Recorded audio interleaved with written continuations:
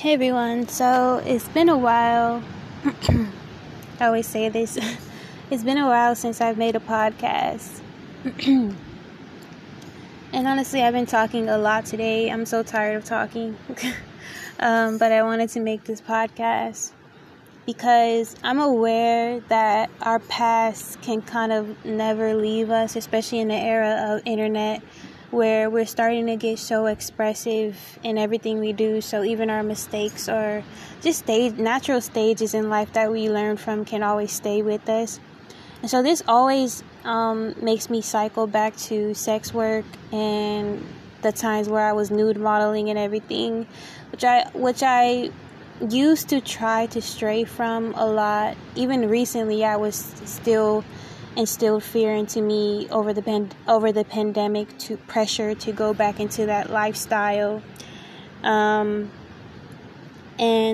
I'm bringing it back up because a lot of people, I think, when it comes to credibility as a healer, and respectability and all that, people may bring that up to question. And I believe in owning all aspects of yourself, even as you grow, because it makes you become who you are. So I always touch on the glamorization and the conditioning of that time that I went through. And I'm bringing it up today because I want to talk a little bit about, a lot of the people that I follow always talk about kind of hypersexuality, the pressure to expose yourself online. And the irony of that is we really don't end up getting the respect we think we deserve, even if we're choosing to, expose ourselves. And I started seeing it in a different light because I used to think, oh, well, I can do whatever I want. People should just accept it.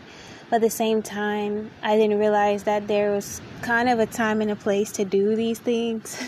And as you get older, out of your 20s, sometimes you look back and you're like, even though it's not a thing about ageism and everything, and there's always a way that people want to embrace and embody themselves and to feel empowered. But it's just something that I'm thinking about today, like the hypersexuality, especially experienced as a Black woman growing up. You think of the agendas, and the only thing that we're shown a lot of times, if we're not careful, is like the rap videos, video vixens. And that's a lot of all I was seeing. And so in my mind, I'm like, okay, this is what a man wants. This is how you get respect. Isn't that the irony of like, this is what's shown to me, and this is what's essentially cool. And so that's the dynamic that I'm coming from. And we don't even think that rap culture and all these pop culture and everything has such an influence on us as people. We think these people shouldn't be held accountable even. But if no one's telling you, oh, this is, affecting the youth this way, then that's how you get a lot of people who are brainwashed, are easily swayed, are susceptible. And you add abuse onto that, or, trying to find love, all of those factors in this, then it creates what it creates. And so I'm touching on hypersexuality because it's still something that affects a lot of the youth, a lot of women, a lot of people in general in our generation, especially online. And it's just to say that because sex sells, it becomes everything to do with our personality. And when I was in that phase of just having everything to do with my sexuality, I thought like, okay, this is the only way you get respect. You really forfeit other aspects of yourself growing as a person. All these things get put to a back burner. And I feel like I lost a lot of years that I could have been spending on my intellect, on learning a new skill, on, catching up with spirituality, anything, if I didn't have that effect of being, having to feel like I needed to be hypersexual and things and whatnot. So that's just my thoughts today. I don't like to say that I live with regrets. Of course, we always think, if we knew better, we would do better. But at the same time, I know for a fact that if I didn't go through certain things, I wouldn't have the perspective I've had. and grew into who I am now in a lot of ways. I wouldn't have the deep understanding of different walks of life, for example. I wouldn't be relatable, basically. So yeah, that's just my thoughts on even Instagram culture. I find myself talking about beauty standards and things a lot because that's literally what Instagram is and our culture is right now. That's where we're at. And so these are a lot of topics that are relatable. If you look at the news, the first thing you're going to see is, okay, the model's latest fashion dress, Instagram models, Kim Kardashian.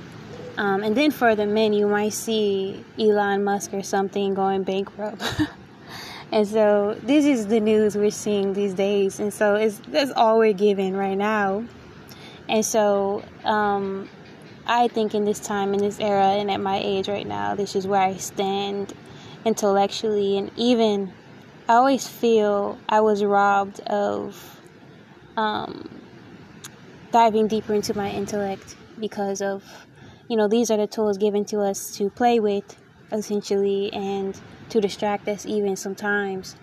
And so I think it's all about balance at the end of the day. Like, you can't tell people what to do, obviously, but we can talk about it always. So again, I bring it up not to really save face, because I know a lot of people will be like, well, if it happened and you're not ashamed of it, then you don't really have to talk about it.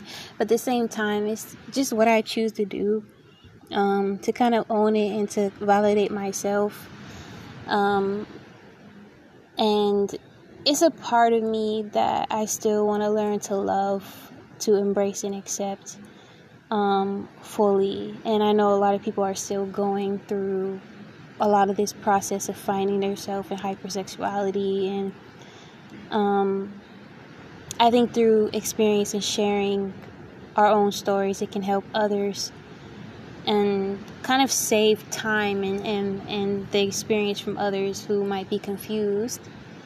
And so, yeah, that's why I wanted to talk about it. A lot of my topics are very vulnerable, I think. But I feel like if human nature can't get to a space of where we can be vulnerable and more expressive sometimes, then it kills the spirit. And so this is why when I do podcasts or I'm starting to do more videos, I'm starting to try to have more heart-to-hearts. And yeah, I hope it reaches the right person. It's probably not going to be everyone's cup of tea, and rightfully so. And yeah. So again, a lot of the influencers that I follow lately happen to be people who are dismantling a lot of these agendas. I do think we're in the era of where the veil is just too thin. Like, we can't fake anymore. We see the toxic things that happen around us, to us, and that we may perpetuate as well. And in a sense, we get to a point of collective accountability. And so in an aspect, it's not even to say, oh, this is all negative. It's kind of refreshing to see this happening in this era. And in one regard, when I even hear myself talk about it, I would be always pessimistic and be like, oh, our generation, this and that. But at the same time, it's also a generation where we're starting to speak up about a lot of things that otherwise wouldn't have been otherwise gone unnoticed or not normalized. And so this is like a huge collective accountability at this time. So yeah, this is just part one of this. I have so many topics in podcasts, and I don't know who the fuck listens to this. But in general, today, this is about hypersexuality again. And the more that I even talk about this and sex work and all these things, and I've been conditioned over time to be the generation of sugar daddies and all these things, and wanting stability and wanting the partnership of money. Is it about money? Is it about love? It's so confusing. And I don't think we get to be honest enough about that, like how confusing the dating advice and our conditioning is and everything, without having the shame put there. And yeah, so yeah.